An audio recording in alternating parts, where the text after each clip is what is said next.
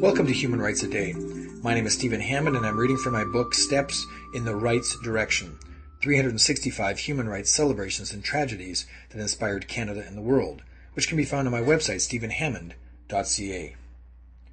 On April 8, 1953, Kenya's future president, Jomo Kenyatta, was sentenced to 7 years hard labor. White Europeans controlled Kenya, like much of Africa, from the early 1900s onward. Kenya officially became a British colony in 1920.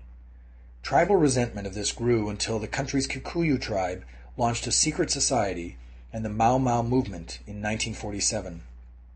Eager to rid their country of the thousands of white settlers who had seized African land after World War II, the Mau Maus utilized such violent tactics that by 1952 the government found it necessary to declare a state of emergency.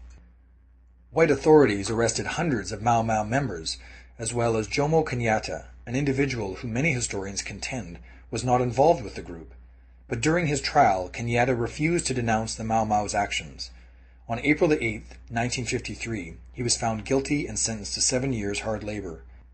He not only survived this, but 2 years after his release, became president of the Kenya African Union, and then in June 1963, the country's first prime minister. By 1964, Kenya had severed ties with the British monarchy and became a republic with Kenyatta as its president.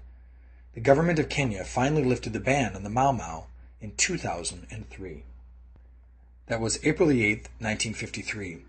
If you'd like to hear a human rights story each day, be sure to click on the subscribe button. I'll tell you another story tomorrow, and for more information on human rights, go to my website, stephenhammond.ca.